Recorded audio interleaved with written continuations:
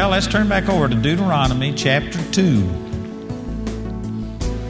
For those of you that this is your first service, I've been teaching from one verse, Deuteronomy chapter 2, verse 24. This is Moses rehearsing 40 years of the Jewish history, how that they had come out of Egypt, how they had been stuck in the wilderness for 40 years.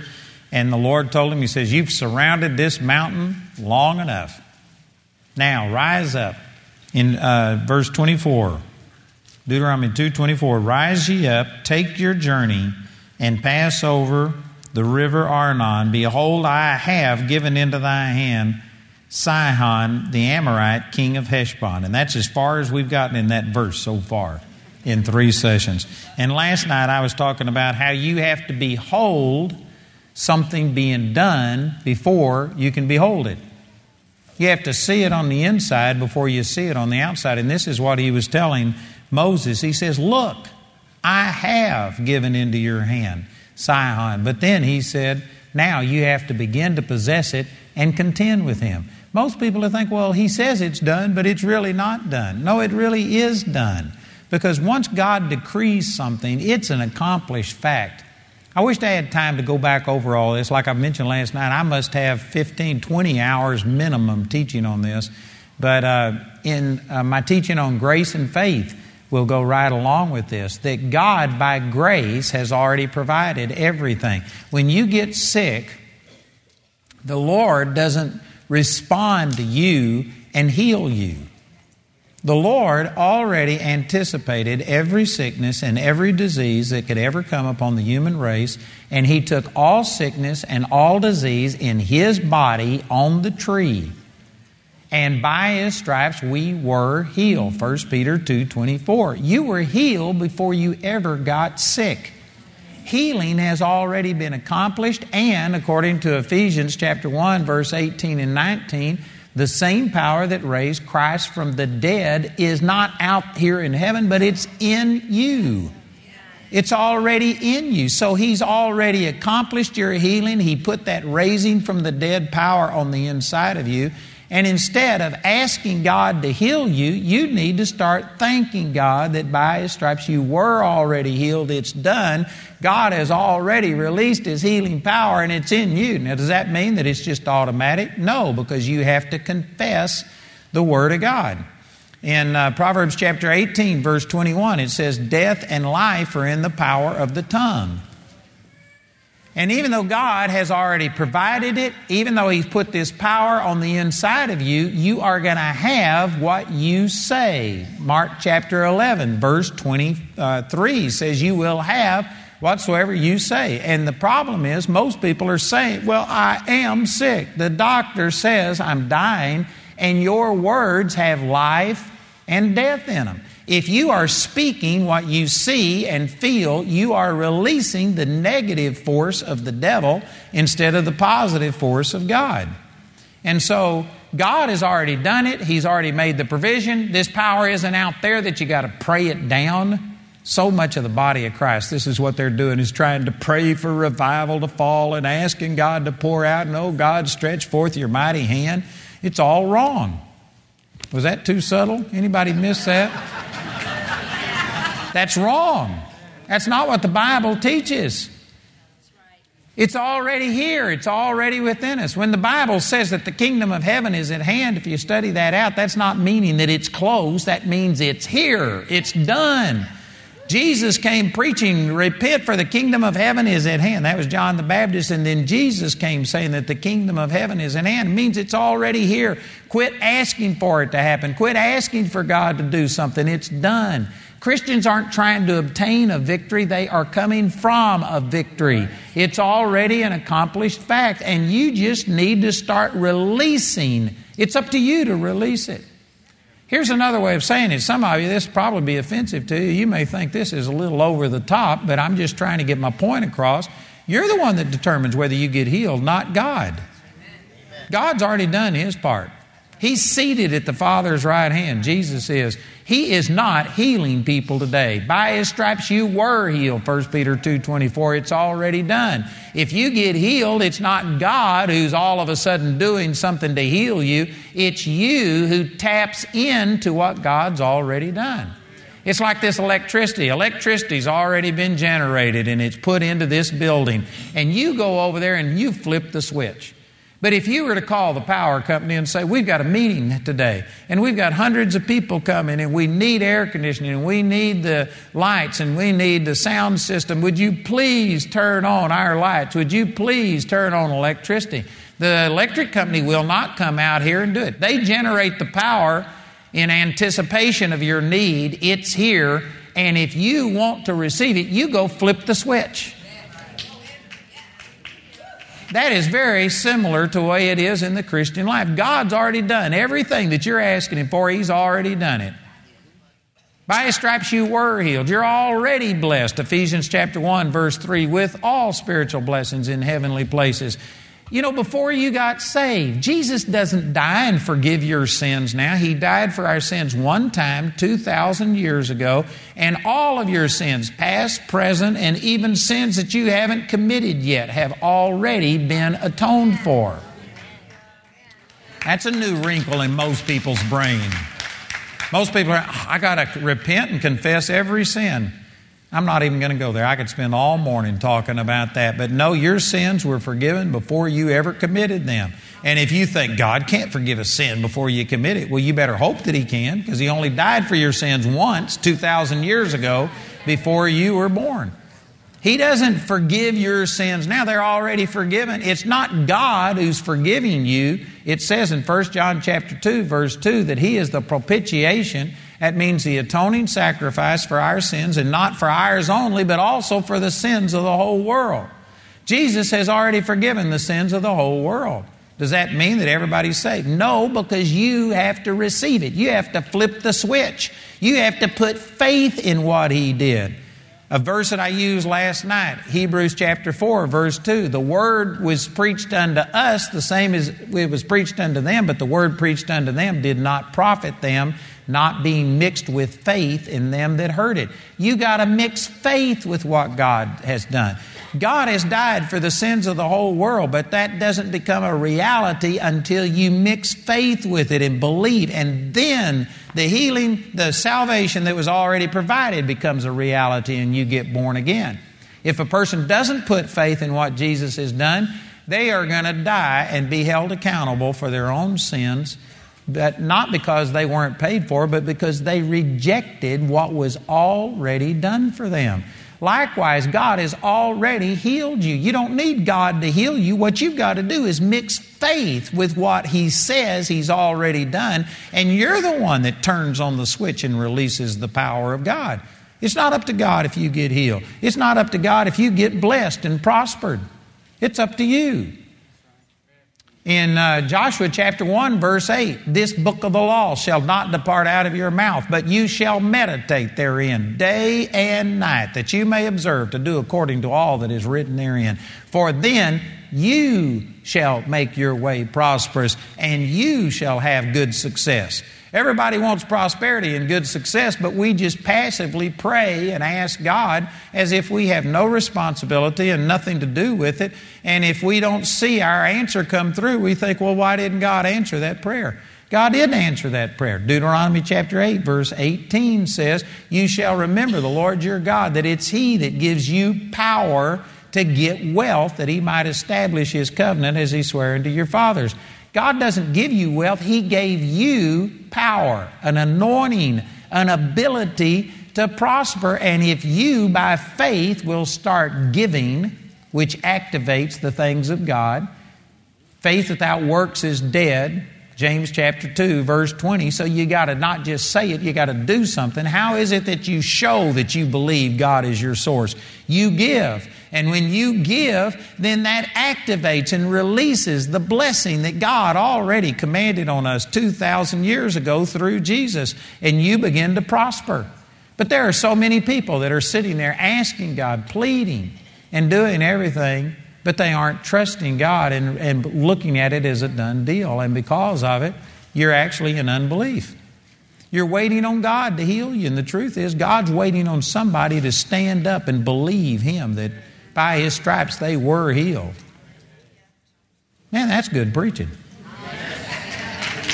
That is awesome.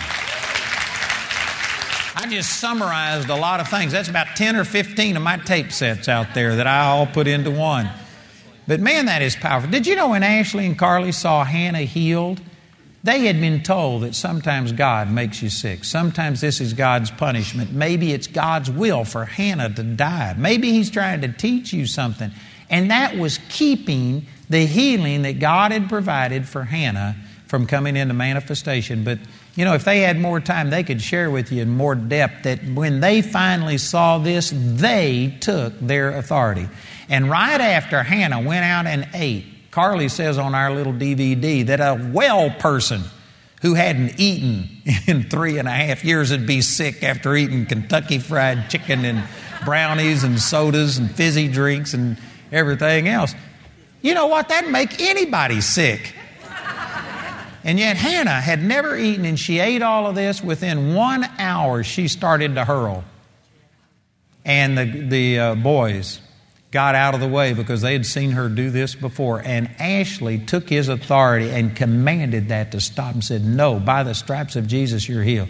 And one other time in the first 24 hours, she started to have this choking and was going to throw up. And Ashley took his authority and stood. And if they hadn't have taken their authority, if they would have said, well, this was too good to be true. We thought she was healed, but this looks contrary. You know what? Hannah wouldn't be with us today. As a matter of fact, there was a little girl that had an identical situation come to one of our meetings, and she had, I forget the exact details, but it was a similar type of thing. 2 or 3 years, she had had these food allergies. She was dying and wasting away, and it was the exact same thing. And Ashley and Carly were there. They prayed with her. I prayed with her. That girl went out and ate everything that you could throw at her. And she, for 2 weeks, ate everything and was perfectly normal. But the parents, because there were some problems in the family and they were going through a divorce and there was things, and anyway, they were dealing with issues. The parents got fearful and started thinking, is this wisdom to let her eat? And anyway, she started to choke one time and throw up, and they completely stopped everything and went back, and that little girl died. And you know what? She was healed, but they just didn't know how to take their authority. It's not God that controls healing. God's will is for every person to be healed. We control it by our unbelief or our faith, by us turning on the switch or just staying on the phone and saying, please, please come turn on the electricity. They aren't going to turn it on. They generate the power. They put it here. Now you flip the switch. You take your authority and do something. Man, that's powerful. That's powerful. So look at this again in Deuteronomy chapter 2, verse 24. Rise ye up. We've talked about that. Take your journey. You have to take your journey, not somebody else's journey. God's got a purpose for you. Find out what it is. Pass over the river Arnon. You got to get into a place where you're vulnerable, where you commit yourself. You actually enter into enemy territory and you take a stand and you're going to fight and do whatever. Then you've got to see your victory. You've got to see yourself winning. You've got to see yourself well. It's up to you.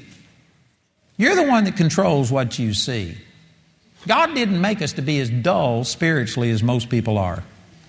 We have made ourselves that way by sitting in front of a television and watching junk and dumbing ourselves down.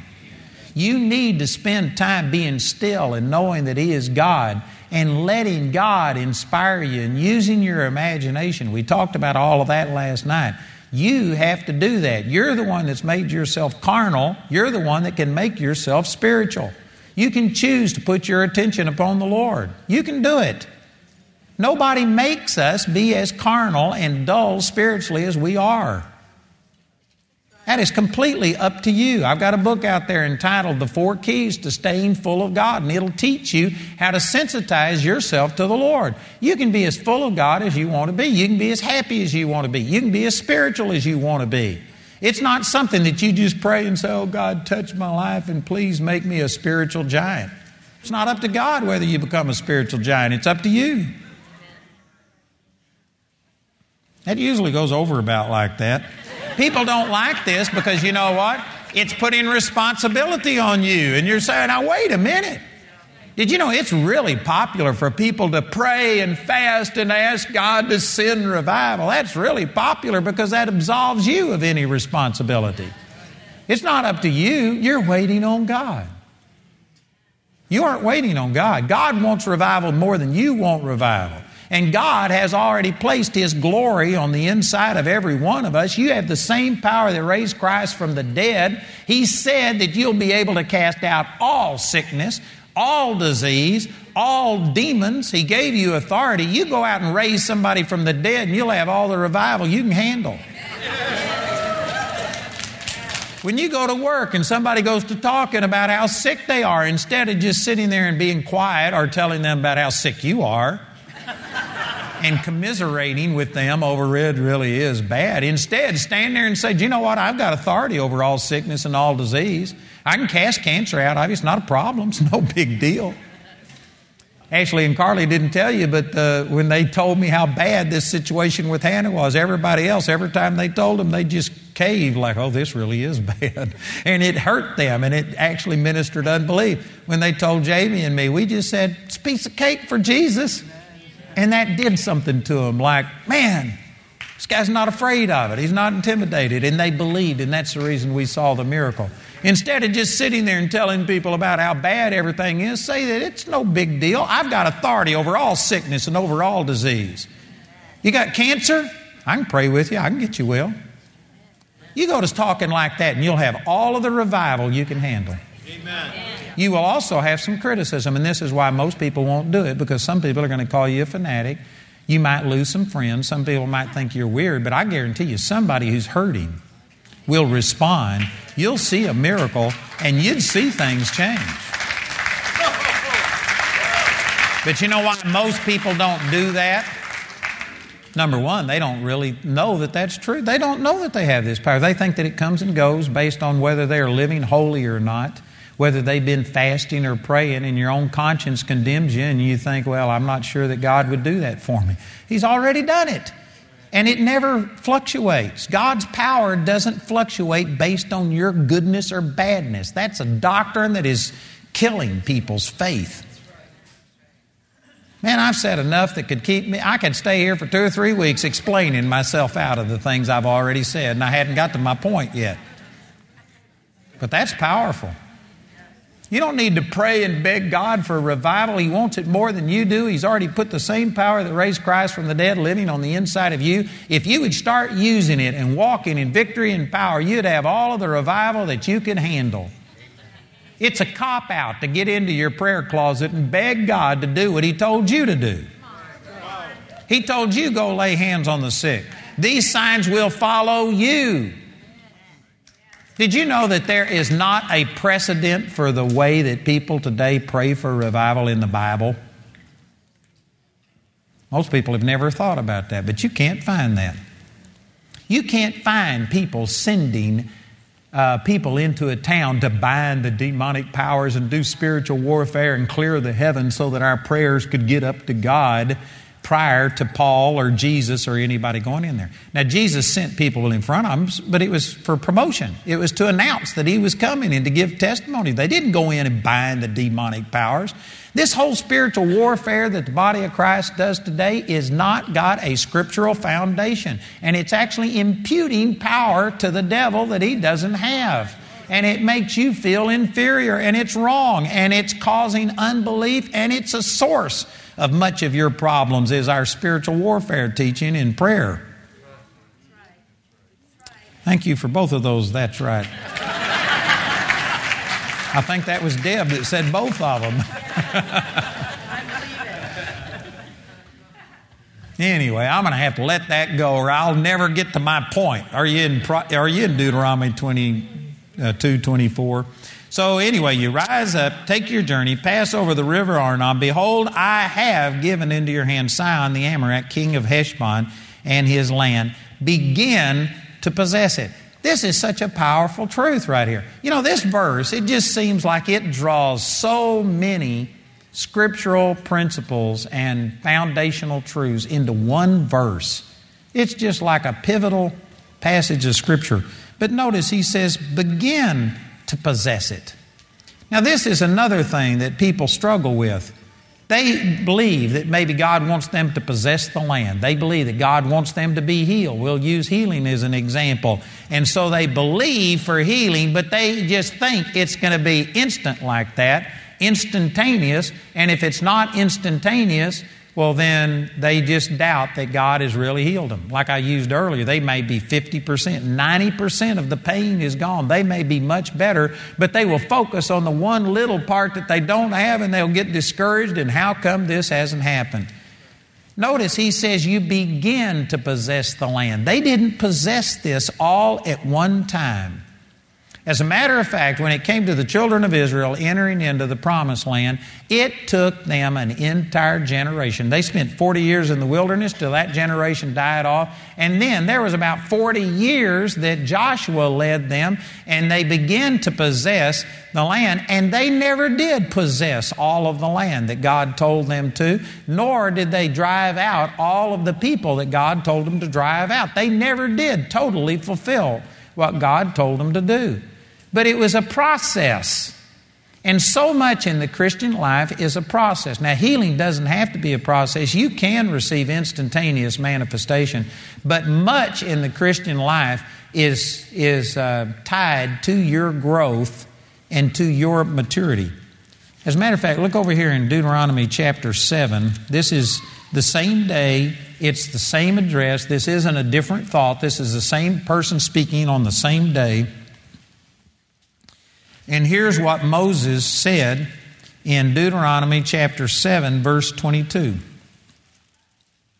And the Lord thy God will put out those nations before thee by little and little. Thou mayest not consume them at once, lest the beast of the field increase upon thee. Man, that's powerful. You know what he's saying? He says, I'm not going to give you the land all at once. What if the Lord would have made it so that the moment they crossed Jordan, all of the people would have just died of a plague? Or they would have all gotten afraid and just run off and the whole land was vacated? He basically was saying, did you know at this time the nation of Israel didn't have enough people in it to inhabit the whole land and occupy the fields and occupy the houses? The houses would have deteriorated, they would have fallen down, and they wouldn't have been any good anymore. The fields would have grown over with weeds and stuff like this. They would have lost all of this. The beast of the field would have increased. They weren't able to take the entire land. So the Lord was going to give it to them piece by piece by piece as they were able to receive it. It actually wouldn't have been a blessing if everybody would have just vacated and the whole land would have been empty and they could have just gone in and occupied it, because they weren't able to occupy the whole land.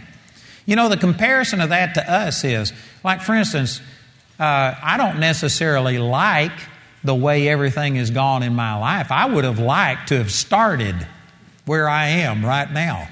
Amen. Jamie and I have been through some hard times. I mean, we went 10 years where people stayed away from my meetings by the droves.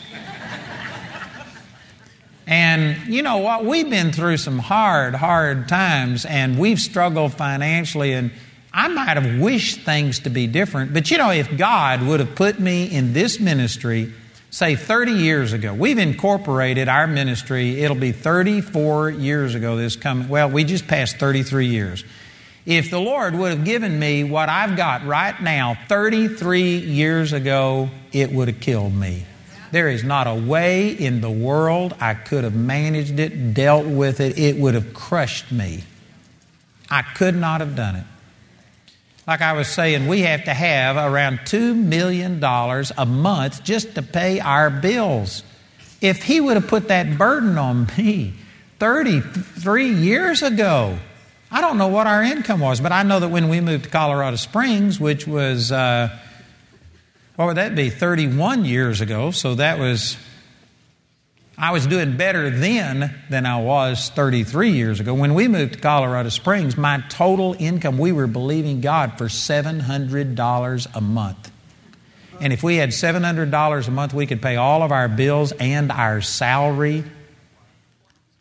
And that was our first thing we believed for, was $700 a month. And so before that, it was probably $500 a month was the total income of us and our ministry. We got our income out of that. And if God would have put a burden on me of $2 million a month worth of bills when I was at $500 a month worth of faith, it would have killed me. I couldn't have handled it. If He would have told me to build $45 million worth of buildings, it would have terrified me. I wouldn't have slept. I'd have died of lack of sleep. And now I don't miss any sleep. Last night, I was asleep all night, but I dream so vividly that I'm awake nearly while I sleep. Sometimes if I'm having trouble sleeping, it's hard for me to tell if I go to sleep or not, because my mind works just as much while I'm asleep as when I'm awake. It's hard for me to tell if I'm awake or asleep. And anyway, last night I was just praising God all night long and thanking Him. I was having such a great night. It was awesome. I think I slept all night long, but I was praising God. I wasn't up worrying about anything. This is no pressure on me, because you know what? I've grown little by little by little. As you're able to partake of it, God matures you. And there are some of you that are you've got a vision of what God wants you to do, and you are just frustrated. You're wanting to be there, but if God was to answer your prayers and open up the doors and give you the desires of your heart right now, He'd kill you. It's the grace of God that's keeping you from fulfilling some of the things that you want to do because you aren't mature enough to handle it. God cares more about you than He does about what you could do for Him. And He doesn't want to destroy you in the process. I had a meeting, a ministers' conference one time, and there was a guy that came forward. I called up ministers who were frustrated and needed a breakthrough in their ministry. And I was going to pray for him. And there was, 20 or 30 ministers standing across the front. And the guy on the end right here, he was standing there. And I don't know why, but I just knew that he wasn't ready. And I didn't want to pray for him. And so I skipped him and started with the person next to it. And I worked down this row. And when I got down to the other end, he had come down there. He was down here. And so he was standing at the end down here. And so when I got through, I just stopped and I wasn't going to pray for him. And I started to walk off. And he grabbed me and he says, "Why won't you pray for me?" And I said, "You don't want me to pray for you." And he says, "No, I do want you to pray for me." So anyway, I prayed for him and I just spoke. It was the word of the Lord. And I spoke to him and I said, "You have been rebuking the devil. You believe it's the devil that's stopping your ministry and doors aren't open and finances aren't coming." I said, "It's God that's keeping your ministry from going, because if God was to answer your prayers and put you into the ministry, it would destroy you. You aren't ready." And I said, "It's God that's holding you back out of love." And this guy got mad and he did not like it one little bit. He had been a homosexual. He had gotten born again and delivered of homosexuality, and he was only about 6 months old in the Lord, and he wanted to have a ministry to homosexuals. And he wasn't ready yet. And anyway, this guy did get into ministry, and he did become fairly successful, but you know what? He did it too quick, and this guy fell, and last time we saw him, he was running from God, hated God, and he did things too quickly. You've got to mature. You know, the verse that the Lord used to change my life is Romans chapter 12, verses 1 and 2. And that says, "I beseech you, therefore, brethren, by the mercies of God, that you present your body a living sacrifice, holy, acceptable unto God, which is your reasonable service.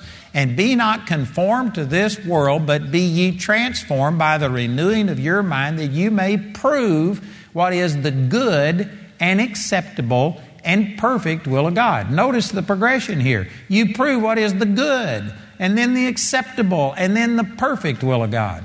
Some people use those three adjectives to define just the will of God. It's good, acceptable, and perfect all at the same time. And I guess you could make a point for that. But at the same time, I believe it also, the Scripture teaches, there is a good will of God. There is an acceptable and then the perfect will of God.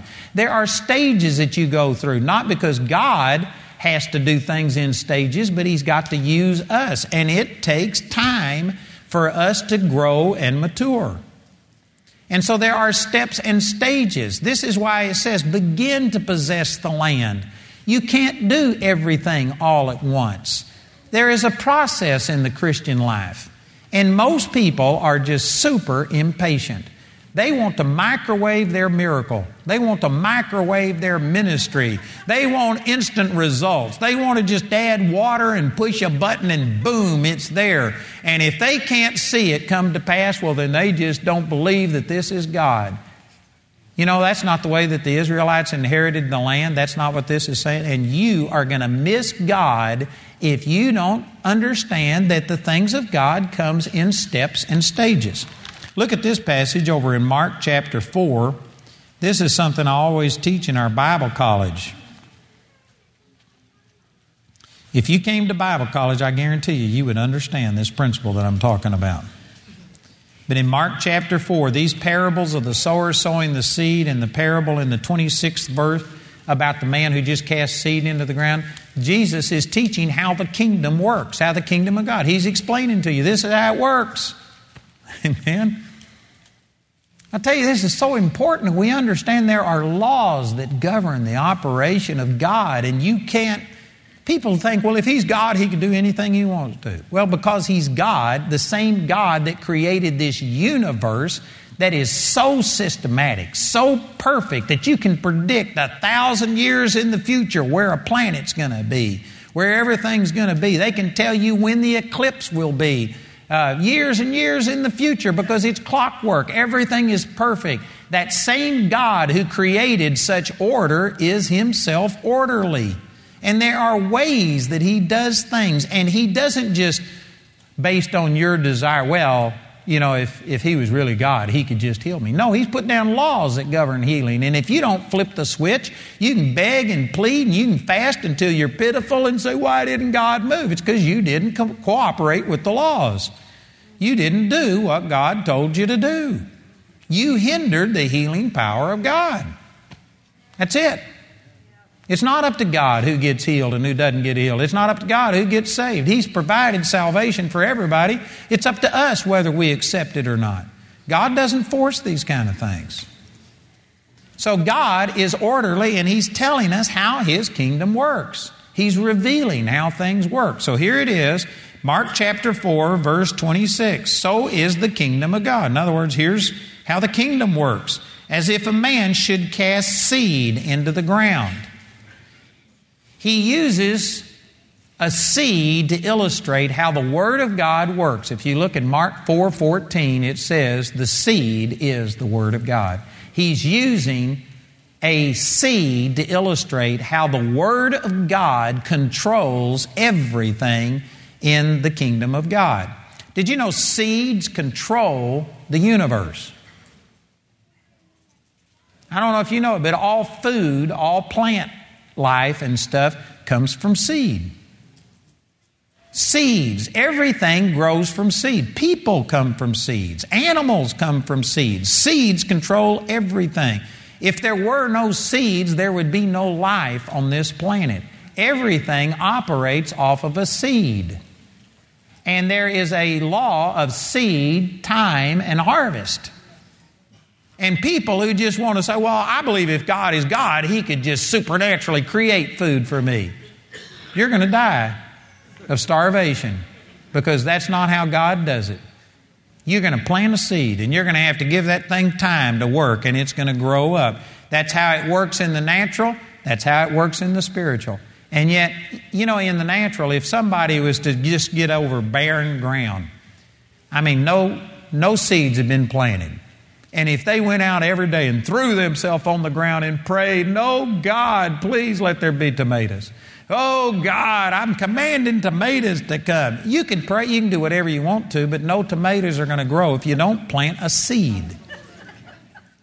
You would laugh at people who did that, and you'd say, that's foolish. Why would a person do that? Did you know Christians do this constantly? Oh, God, heal me. Oh, God, I know you could heal me. Heal me. And they're praying and begging for healing. And if you were to ask them, so what scriptures do you have that you've planted in your life for healing?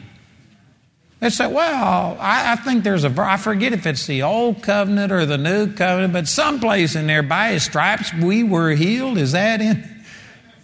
You know what? You need to have a little bit more interaction with the Word than that to have it germinate and release its power.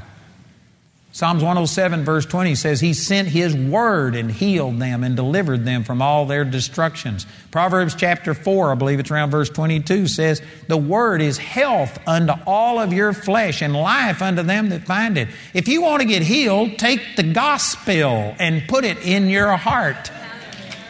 And give it time, and healing will come as a result. But there are many people just throwing themselves on barren ground. They haven't planted the Word. They don't know what the Word says, or they only know a little portion of it, and they don't know how to stand and defend it, and they don't have the Word in them, and they're just praying and thinking that if God really loved me, He'd just answer my prayer. He set the kingdom up that it works like a man casting seed in the ground. If you don't plant any seed, don't be upset with God if you don't get a crop. And if you don't know the Word of God, don't get upset with God for not answering your prayers. You didn't plant a seed. This is how the kingdom of God works. It's like the Word of God is like a seed. No seed, no fruit. No Word, no results. Thank you for that one. Amen. I'm saying things that could help you here. And so in verse 27 it says, And he should sleep and rise night and day, and the seed should spring and grow up, he knoweth not how. I've got about 2 or 3 hours worth of teaching on these verses. I could emphasize every part of this. This is so powerful. But I'm trying to get to the next verse. Verse 28, it says, For the earth bringeth forth fruit of herself, first the blade, then the ear, after that the full corn in the ear. Again, this is that same principle of Deuteronomy chapter 7, verse 22, where it says, I will not give you the land all at once, but you'll get it little by little as you're able to occupy it. It's the same principle of Romans chapter 12, verse 2, the good, the acceptable, and the perfect will of God. Here it says that the earth brings forth first the blade, then the ear, and then the full corn in the ear. There's steps and stages. Boy, this will help you if you would listen to what I say. I've learned this by hard knocks. I've learned it through the Word, but I've also learned it through my experience. This would help you, that there are always steps, stages to fulfilling God's will. If you try and jump from where you are into the perfect center of God's will all at once, you will never get there. There's always baby steps in between you and where God wants you to go. And most people just are upset and put out with the fact to think that I have to take an intermediate step. I have to do something along the way. They just want the end results all at once. You can't, that's not how the kingdom works. There's first the blade, then the ear, and then the full corn in the ear. You know, with us, I could give you a million examples of this, but we believed God for a building, and we had a man come give us a hotel in Manitou Springs, 3,000 square foot hotel, and we occupied that for 12 years. Then we needed another place, and we took a step of faith and believed, and we got a 14,600 square foot building, and that was so big when we got it that we rented half of it out and thought that would last us for a long time. And we stayed there about 12 years, and we were maxed out long before we moved. We moved from there to a 110,000 square foot building. Now we are building a 220,000 square foot building just for the Bible school. That's not the rest of the ministry. We will still have the 110,000 square foot building for the ministry. So you add it all together, we're now moving into a 330,000 square foot facility. And there were steps along the way. If I would have had to have in 1980 move into a 330,000 square foot building, we couldn't have even paid the electric bills on the thing. We couldn't have paid the janitor staff to keep it clean. We couldn't have bought the products that it takes to keep the thing clean. Man, we had to take steps along the way. That is so simple that you got to have somebody to help you to misunderstand it. And yet most people miss this point. There are steps into God's perfect will. We had a man that came to our Bible college the first year it was open. This guy was about, 40 years old or something like this, and he had been in mental institutions his whole life. And he had a government grant to come to our Bible college for educational purposes. So he came, and the guy was, I love this guy. He was just as pure in heart. He was like a child. And he didn't have any guile in him. There was no hypocrisy in this guy. And I just really liked him. I took him under my wing, and I tried to help him. But he had no people skills. He had grown up in a padded cell. And he didn't know anything. He'd sit, this is when our Bible school was real small, and he'd sit on the front row and turn around and look at everybody and just be picking his nose and turn everybody off. He wasn't malicious with it. He just didn't know how to get along with people. And anyway, I took him under my arm, and I started trying to teach this guy people skills and just how to survive and get by. And this guy began to get it, and he got excited. And he came to me one day, and there was a place in Manitou Springs that there was this hotel that was built in the 1800s, and it was the showcase of Manitou Springs, stone building with about, 150 hotel rooms in it, and it was the showcase at one time, but it had a fire and it burnt, and it had been laying there derelict for, 10 years or more. And so it had weather damage, and the roof was off of it and everything. Well, he thought that it was God's will for him to take that hotel and fix it up. And he went and talked to contractors, found out how much money it would take to repair that, how much money it would take to buy it and then repair it. And then he had how much he could charge per room. And he had this balance sheet that showed it was going to take like $5 million to buy and repair this thing and get it up to standard. And then he showed me what his payments on that $5 million loan would be, and then how much income he would come if all of the rooms were rented. And on a balance sheet, he could actually turn a profit and all of this. So he came to me. He was so excited. He put this in front of me. Look what God has told me. Look what I'm going to do. This is God's will. I'm going to go buy this place. And anyway, I told him, I said, Jerry, I think it's awesome that you're dreaming. I said, this is great. And I tried to build him up and encourage him, but I said, I can guarantee you this is not God's will for you. And it's just like you popped a balloon, deflated. How could you say that I'm dreaming and believing God? I said, Jerry, you have never worked for a dime in your life. You have lived off government money. You have never had a job. You've never earned a dime in your life, and you're going to come up with $5 million. You have never managed an ice cream stand, and you're going to manage a 150-person hotel.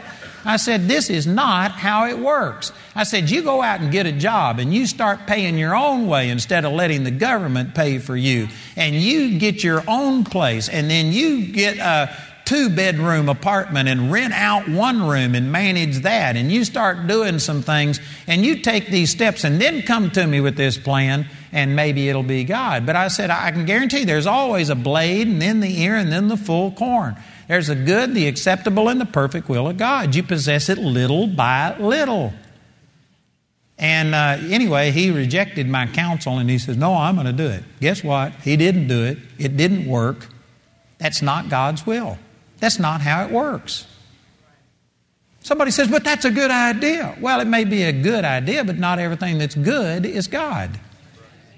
At the same time, I had another guy come to me who gave me about, 10 pages of statistics on the youth in Colorado Springs and the crime rate, how they were getting in trouble. And he showed me that there was no place for the youth in Colorado Springs to go, that they needed something like a rec center. And he found this old Kmart that was abandoned, and he could buy that. It was worth about $2 million, but he could buy it for $500,000, and he could fix it up, and for $2 or $3 million he could have this rec center, and he could do this. And he says, what do you think of this? So I began to ask him some questions. I said, have you ever ministered to youth? He said, no. I said, have you ever helped in a youth group? No. Have you ever been a part of a youth group? No. Have you ever held a Bible study? No. Have you ever done any type of ministry? No. But he just thought this was a good thing, and it was a good thing. It would have been wonderful, but I said, based on the things that I'm telling you right here, I said, I can tell you this is not God's will because you haven't taken these steps. You don't have the growth and the maturity to be able to handle this.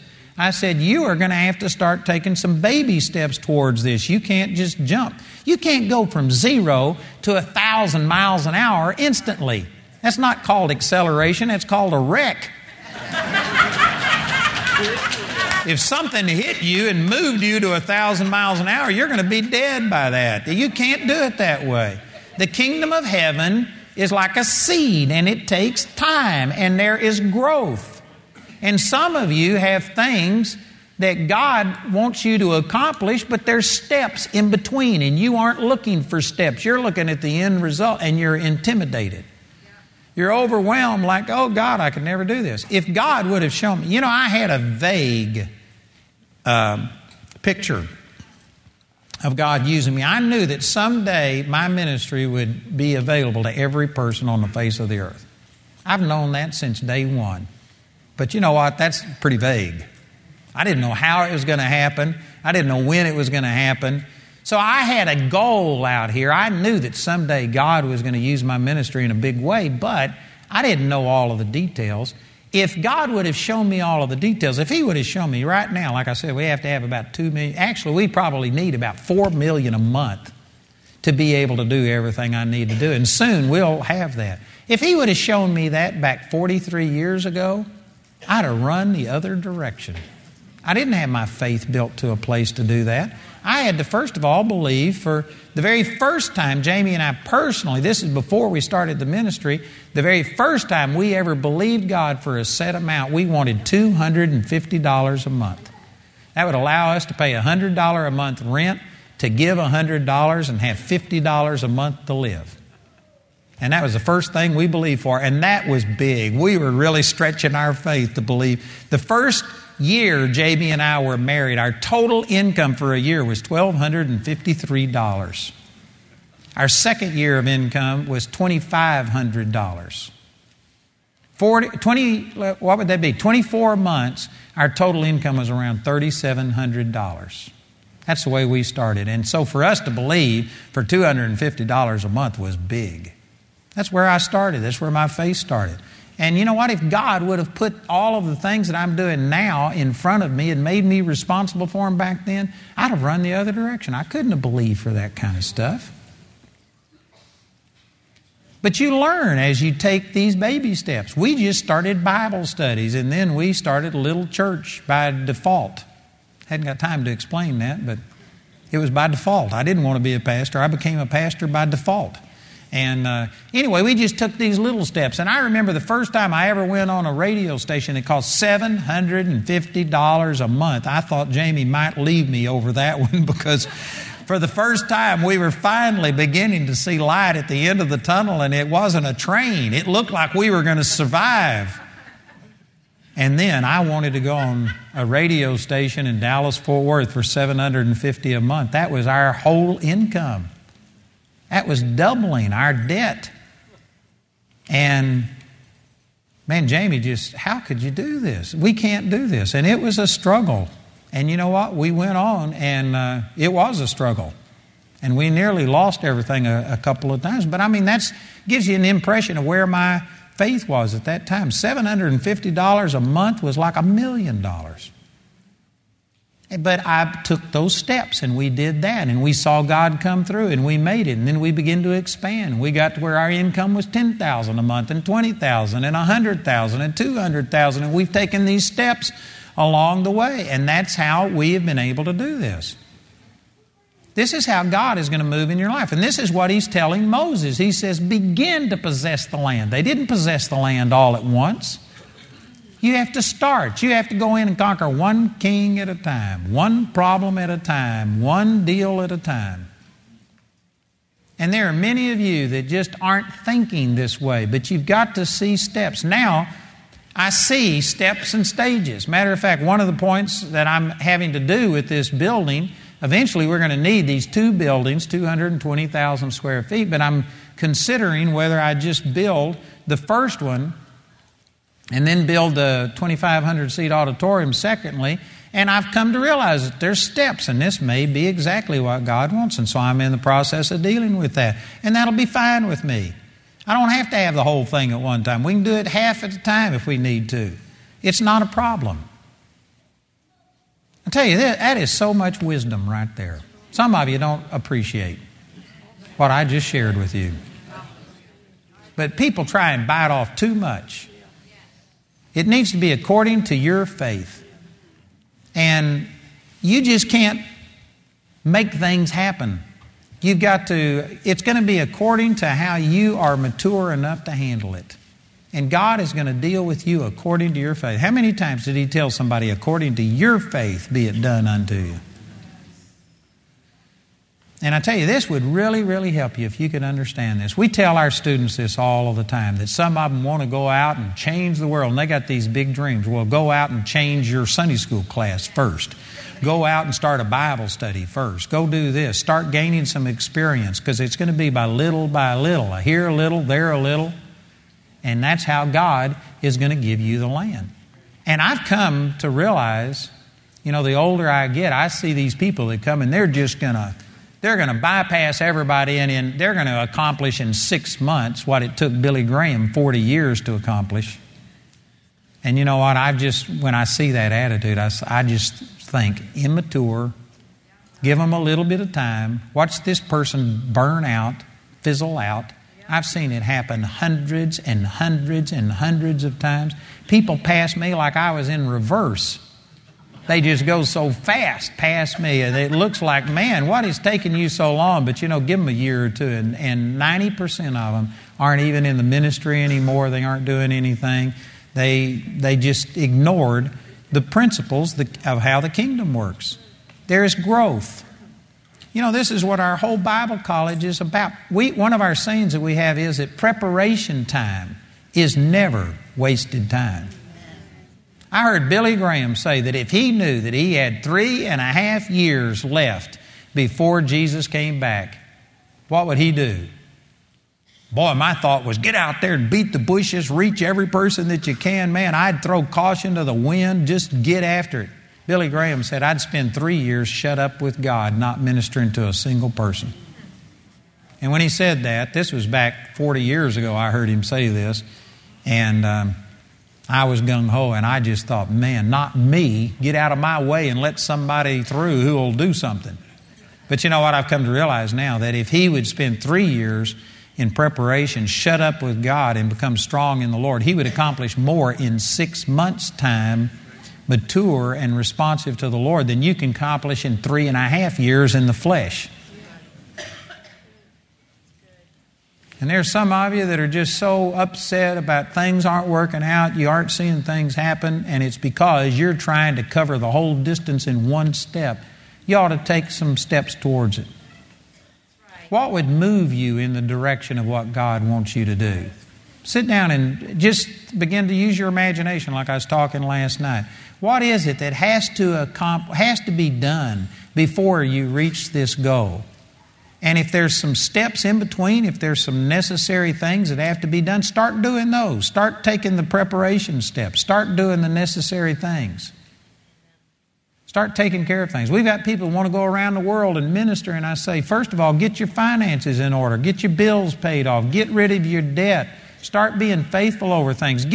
There's some people that you have so much junk in your garage that if God called you and opened up the greatest door in the world to you, it'd take you a year to get rid of your stuff and sell your house and get divested enough that you could obey God. If you think that God's got something else for you, you ought to live with a very light grip on things, ready to go. Jamie and I intentionally didn't buy a house for probably 20 years. We paid rent, which people said that's foolish to be putting money out there. You ought to be building equity. But you know what? We wanted to be ready to go when God told us to go. And we lived in rent houses and moved at the whim of the landlord because we knew that God was still moving us and we hadn't lighted, and so we didn't get us a house. We finally got a house, and our house is debt-free and paid for, but we waited for probably 20 years because we knew that we had to be ready to go. And man, if God told me to go, I could be gone in 24 hours. You let me pack a bag and get some toothpaste and I'm ready. You need to start taking steps. You need to get yourself ready. Do you think God has something else? Well, do what you can. Take these little baby steps. Why would God reveal to you step 10 if you haven't even taken step 1 yet? What's the point? It just makes you more accountable. It makes you more responsible for disobeying God. God loves you more than what you can do for Him, so He's not going to give you 100 things and make you responsible for it. He'll show you the next step. And if you aren't faithful to take that, why should He show to you the step after that or step number 10 or whatever? You need to learn to follow God step by step. You begin to possess the land. Man, that is powerful. And with that being said,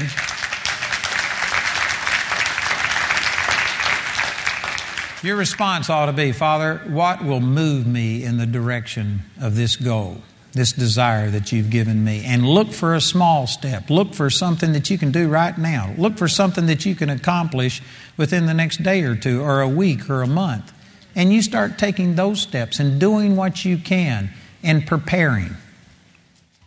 And I tell you, there's so many people missing this step. That is a powerful, powerful truth I've shared with you this morning. That is really, really good. And God will just lead us step by step by step. Your healing might come gradual, not because that's God's will, but because that's where you are. Maybe some of you, I've had a dozen people this week ask me, so do I quit my medicine? I can't tell you if you quit your medicine because I could tell you what I would do, but you may not be where I am. And my pat answer is, that's what the Holy Spirit's given to you for. You pray and let the Holy Spirit show you. Maybe He wants you to come off cold turkey. Maybe you're ready to do that. Maybe some of you are going to have to wean yourself off of the medicine. Some of you, your faith might be that the doctor's going to have to tell you you're healed before you quit the medicine. And it just depends on where you are. And you need to take steps based on where you are. I can't tell you what to do. But it'll be according to your faith. God will deal with you. And if you would start following God and just take those steps of faith, it would transform your life. Man, that's good news. Thank you, Jesus. Hallelujah. Praise the Lord. Father, I thank you for these truths. Thank you for what you've taught me. And I pray that as I've shared these truths today, that the Holy Spirit is teaching others and that they're learning this at the expense of the Word and not having to go out and make the mistakes themselves. Father, help us to just be obedient to the steps that you are giving us, that we would follow you step by step by step. Thank you, Father. Boy, the Holy Spirit right now is just speaking to me. That He has taken a tremendous weight and pressure off of some of you who have seen the end result of what God wants to do in your life, and you've just been overwhelmed by it. It's just bigger than you. You've been intimidated by it. And now He's just changing your focus so that you don't have to accomplish it all at once. You just take this step. If you will pray, God will start showing you steps that you can take, and it's going to be bite-sized. You can't eat an elephant all at once. You eat it one bite at a time.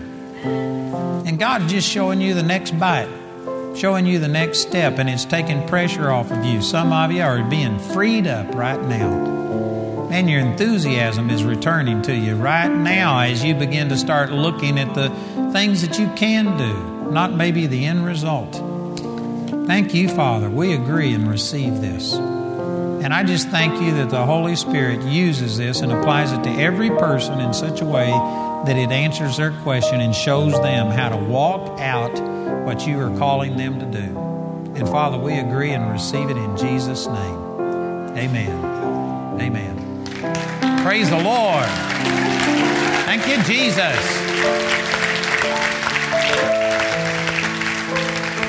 Again, Again, I want to give an invitation. I talked to one man this morning who wasn't born again, and I said, man, why aren't you born again? And he says, well, I'm going to be. Today is the day of salvation. I want to give an invitation. If there's anybody here that doesn't know Jesus personally, that you need to be born again. And if you don't have the baptism of the Holy Spirit, you need the baptism of the Holy Spirit, which includes speaking in tongues. It's not limited to that. There's a lot more than just this gift of speaking in tongues, but it is super powerful. If there's anybody here today who doesn't have one or both of those, salvation and baptism of the Holy Spirit, I'd love to pray with you and help you to receive. Anybody here like that today? If that's you, I want you to raise your hand. If you need the salvation and or the baptism of the Holy Spirit, here's one right here. Anybody else?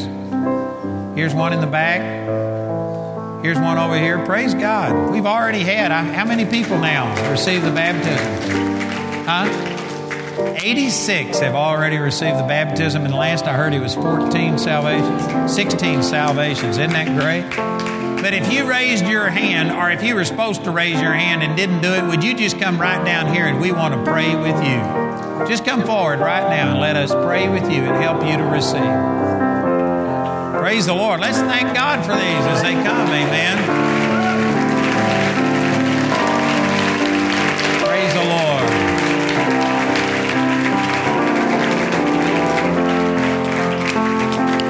Boy, this is great. Let me remind you that here in just a few minutes, they're going to have the Bible College meeting, and it's in room C, I believe. And so if Bible College could be that next step for some of you. If nothing else, you ought to at least go check it out and see what would happen. I encourage you, they got that meeting starting in just a few minutes. It'll only take a little while, but I encourage you to go check that out. Amen. Praise the Lord. Man, isn't this great? This is going to change your life. I believe you're never going to be the same again. Thank you, Jesus. Praise the Lord. This is great. Ashley, could we just have you take them to the prayer room where you give them the book and let Ashley and Carly and Robert minister to you? And the reason being because we've got this meeting and we need to basically go as quickly as we can. So if you wouldn't mind, I'd like you to just follow Ashley right here, or Robert. Right here's Robert. And they're going to take you to a room. They're going to pray with you and give you a free book. What a deal. You're going to receive the baptism of the Holy Spirit. Amen. Whoa. Sorry. This lady pulled me off the stage. I didn't realize you was going over. You okay? Yes, she's fine. Praise the Lord. Thanks. And the rest of you, we got prayer ministers up here. If our prayer ministers would come up here. They're going to be up here to pray with you and minister to you, help you any way that they can. These are people that have been through a training with Ashley and Carly. And they're well able to pray for you and see miracles happen. So if you would like prayer or agreement for anything, please come forward right now and let one of our prayer ministers agree with you and pray. Anybody want prayer or ministry here today? If that's you, I want you to come forward right now. We've got people stationed here at the aisles that will direct you towards one of our prayer ministers. Has everybody here already been ministered to? Everybody's healthy? What a deal. Man, I believe someday we won't have anybody who needs anything. They'll be walking in the Word so strong. Praise God. But if you need prayer, come forward right now. The rest of you, remember that we've got CDs and DVDs of the 4 services already made out there. Please pick them up. It'd be a great way to keep this Word fresh in your heart. And then we've got all of the other materials and everything out there, so please take advantage. Tonight, our meeting starts at 6 p.m., not 7. So please come at 6 p.m. this evening. God bless you. You're dismissed.